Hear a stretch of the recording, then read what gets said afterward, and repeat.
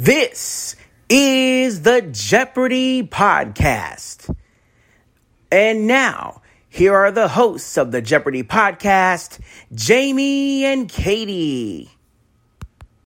Hello, everyone, and welcome to today's edition of the Jeopardy Chronicles with your host, the Evil Chocolate Cookie.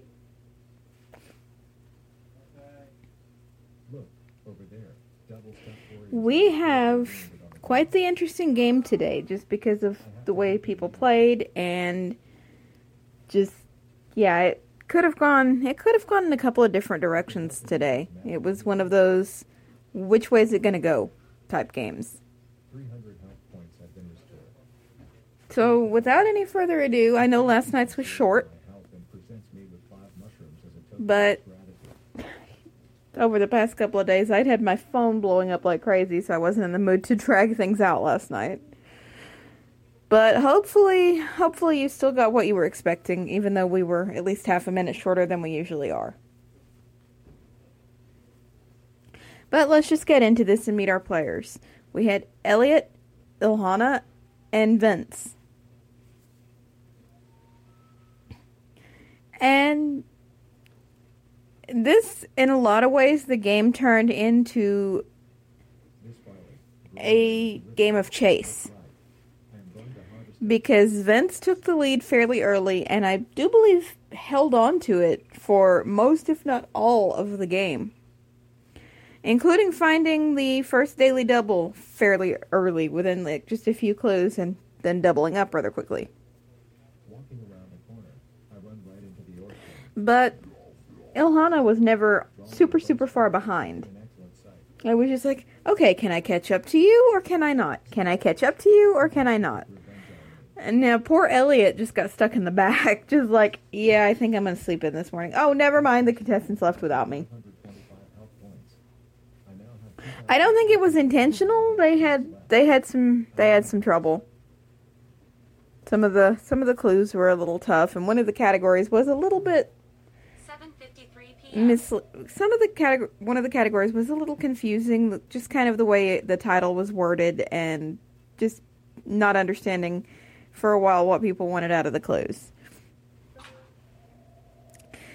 Elliot really had a problem with the daily double. He had risked everything he had just about on it. I think actually he risked more than he had, because he had less than the maximum bettable amount at the time. Plopped himself pretty far into the hole, but did manage to pull back out before the end of the game.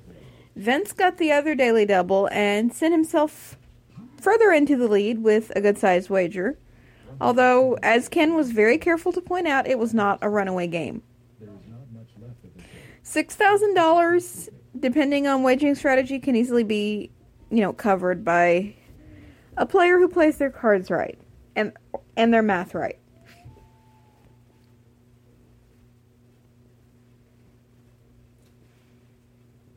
So, yeah, there's that.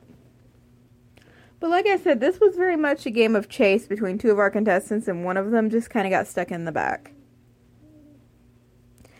So when we get into Final Jeopardy, Vince was the only one to get it right. And ended up winning the game.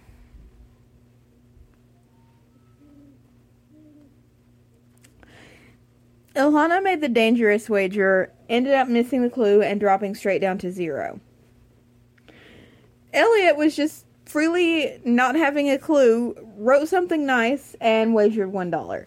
Which is precisely what you should do if you don't have a clue. Like, if you know you're not going to have a clue, you had just better, do something that isn't going to totally damage you.